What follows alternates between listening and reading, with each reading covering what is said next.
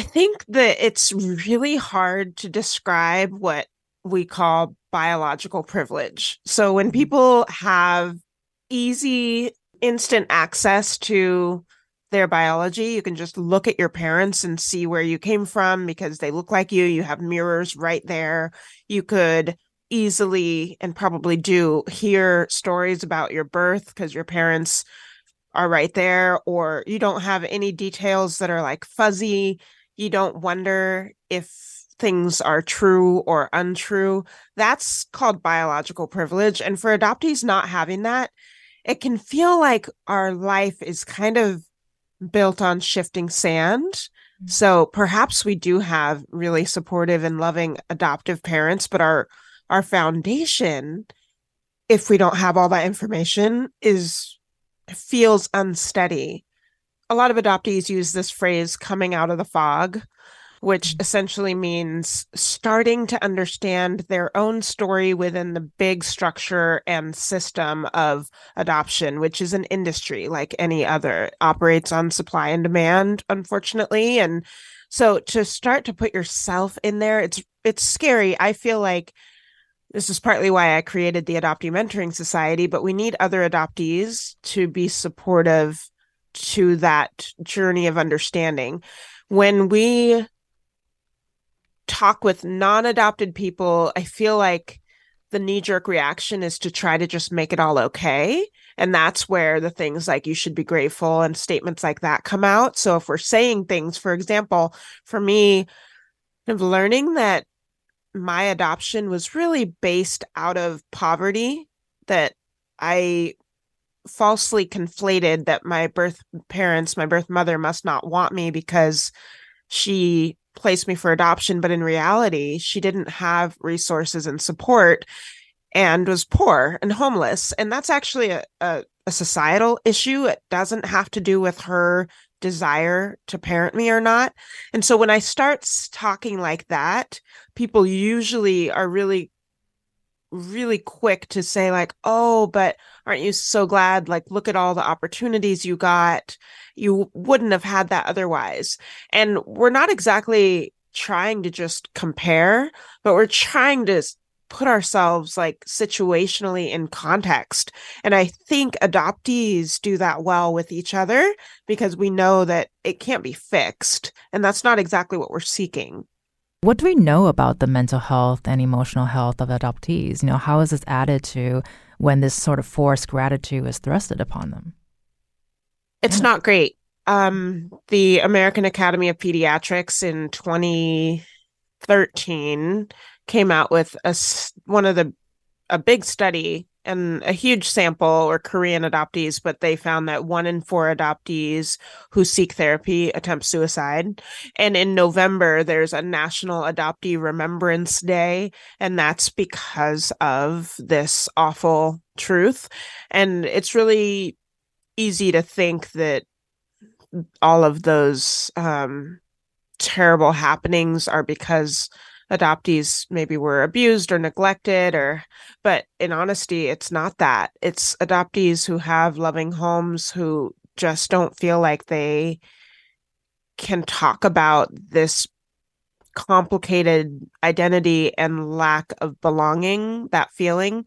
So yeah, it's adoptees are really overrepresented in seeking therapy, and that's one big reason why I'm creating this nonprofit.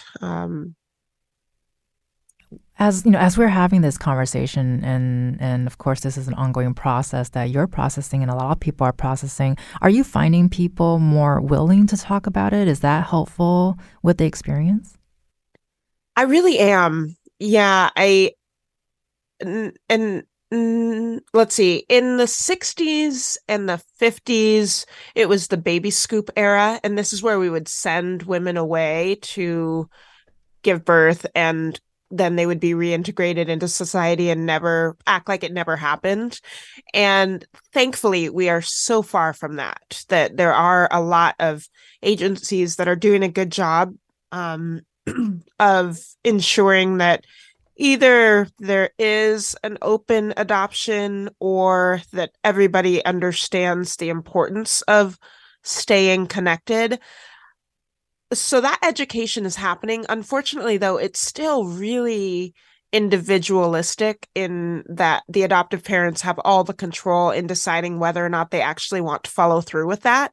And a lot of the reasoning isn't really nefarious, but it's like a fear that I think adoptive parents have because so often adoption is happening across class lines and perhaps race, but when it's across class, there's a discomfort that might be here and there is a tendency to misunderstand certain things. Like if a biological parent is incarcerated, if you don't have any experience with prison or you've never been in a relationship with someone who's incarcerated, you might be really tempted to just think everyone is bad and scary and dangerous. And so therefore you can't have a relationship with them, which is not true, but you really need somebody to help you talk through it and talk through your perceived fears versus actual fears.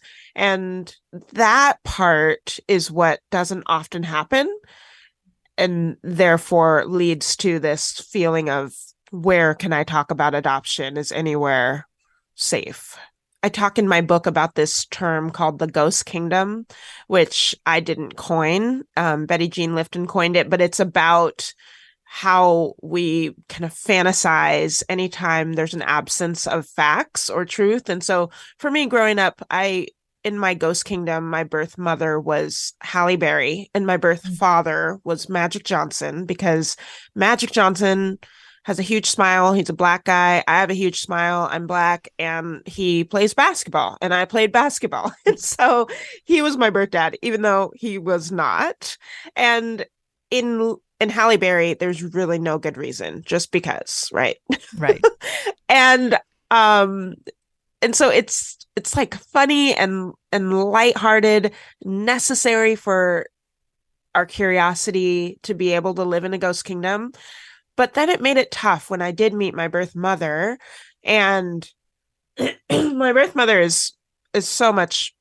I'm so much happier that she's not Halle Berry, but at the same time, it took a long time for me to really understand who she was. And on the inverse, my birth mother, oftentimes when we're together, she is looking if there's an infant, a Black little baby girl that passes, and we're out and about, she'll stare at that baby so hard.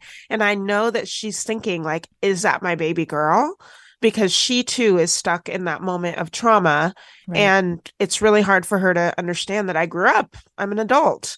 And so that makes our relationship really tricky. One thing that I'm often speaking about in my speeches and keynotes and in my book too is white parents needing to outsource some of the parenting duties if they have a Black or brown child, because there are certainly things that they just cannot provide to their child, no matter how much they want to, that it can only be provided by somebody who looks like them.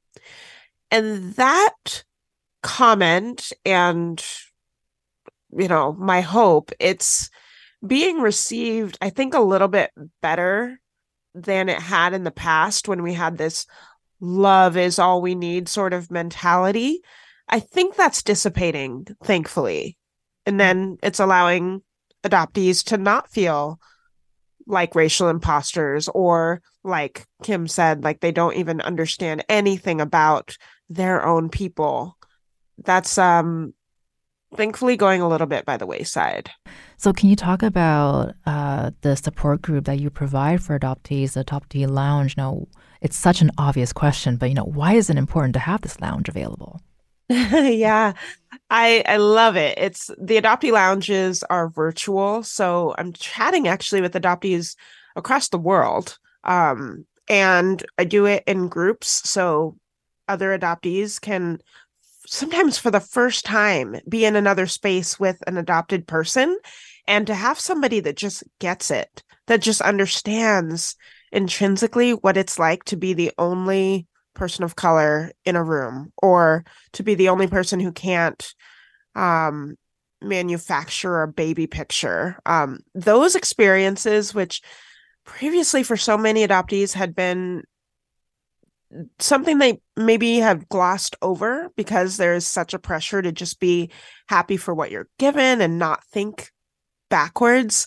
There is so much relief in the room, these Zoom rooms, from other adoptees. We're just like, oh my goodness, I didn't know there was anybody else who knew this. So yeah, it's both really obvious and at the same time hard to find these places. And distinctly for same race adoptees, I think for the folks who are listening, obviously our NPR listeners, so they might know Steve Inskeep's voice from NPR National. He is an adoptee. He was with me on my book tour in DC, and he talked about being white and having white adoptive parents and how there was even less space for him than people who were transracially adopted to bring up adoption, and how that was uniquely isolating for him, which also is really kind of a topic that we don't often recognize. This is all stuff that I talk about with adult adoptees. Like, let's just break down your birth mother was 15 years old, like let's talk about what may have happened. Then that leads us into thinking about her life and what supports she may or may not have had and what happened. I think there's just an unraveling that has to happen where we think through our birth parents' lives instead of just like a Hallmark card. You were chosen, you're special.